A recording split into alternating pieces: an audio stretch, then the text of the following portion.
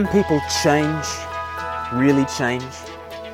Perhaps we think that superficially there could be a makeover, a few cosmetic alterations. But what about an abiding shift for good in the core of a person? Do we believe in that kind of change? Mark chapter 5 gives us such a picture. In the beginning, we meet a man who is described like this. Verse 2, when Jesus got out of the boat, he's just crossed over the storm-tossed sea. When Jesus got out of the boat, a man with an evil spirit came from the tombs to meet him. This man lived in the tombs, and no one could bind him anymore, not even with a chain, for he had often been chained hand and foot. But he tore the chains apart and broke the irons on his feet. No one was strong enough to subdue him. Night and day among the tombs and in the hills he would cry out and cut himself with stones. We'll be tempted to consider this man as a different species to the rest of us. But Mark presents this as an extreme example of the human condition that is common to us all. The phrase, no one could bind him, is meant to remind us of the Lord's saying just 2 chapters earlier. In Mark chapter 3, Jesus had said, no one can enter a strong man's house without first tying him up. Then he can plunder the strong man's house. See, the strong man is Satan. His goods are us, the human race, and Jesus has come to ransom us from our captivity, to be the strongest man, and to release us from being bound by Satan. So what we see in Mark chapter 5 is a dramatic example of the need that we all have for rescue from Satan's clutches. In the words of Ephesians chapter 2, we all naturally gratify the cravings of our flesh. In this way, we are all by nature under the power of the devil. We think we're just doing whatever we want to do. Actually, we are following the ways of this world and the ruler of the kingdom of the air. See Ephesians chapter 2 for more on this. In addition to this spiritual captivity, we are all walking through the valley of the shadow of death. When you think about it, every resident of planet Earth makes their home among the tombs. That's just where we live. So here we are, under the power of death and the devil, and let's face it, we all harm ourselves in all sorts of ways, just as Legion does. Has anyone sabotaged your own happiness and success better than you have? Exactly. We all have a lot more in common with this man than we would like to admit. This man is certainly an extreme, but he's not an alien. Our struggles are reflected and magnified in his.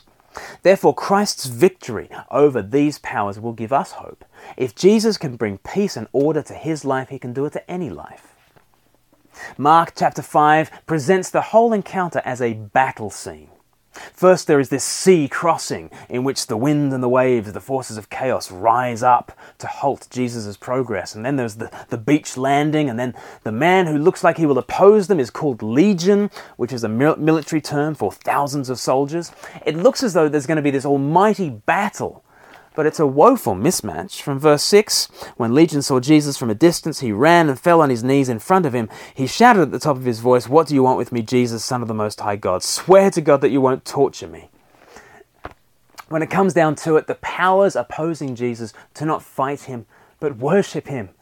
That is, they prostrate themselves before him. Verse 9, Jesus asks him, "What is your name?" And he answers, "My name is Legion, for we are many." This legion of unclean spirits is no match for Jesus, the strongest man. Just as Jesus had commanded the wind and the waves, now he commands these evil forces. They beg Jesus to be sent into some nearby pigs. Unclean spirits seek unclean animals. And when Jesus grants their request, we see the self-destructive power of evil laid bare. Verse 13, the evil spirits came out and went into the pigs. The herd, about 2,000 in number, rushed down the steep bank into the lake and were drowned. Just minutes ago, this sea looked like it would kill Jesus. Now it's the watery grave of this army of demons. The sea is a picture of the abyss where the demons and Satan himself will face their ultimate doom. And here they run headlong into it. They are hell-bent. And their effect on all whom they influence is that self-same destructive death wish. But now that Legion is free, what is the result? Well, verse 15 is striking. They saw the man who had been possessed by the legion of demons sitting there, dressed and in his right mind. There are 3 Greek words in the original: seated, clothed, sane. What a wonderful conversion. And how does Jesus effect it? He doesn't boil up a secret potion or wave a magic wand. He doesn't circle around the man 9 times, sprinkling the blood of a hamster or something. There's no holy water, no incantations, no hocus pocus. He just commands, come out of the man. And they come out. The Bible never describes lengthy battles with evil spirits. In the Bible, no one ever goes on search and destroy ghost-busting missions. As the gospel goes out, people do encounter these extreme manifestations.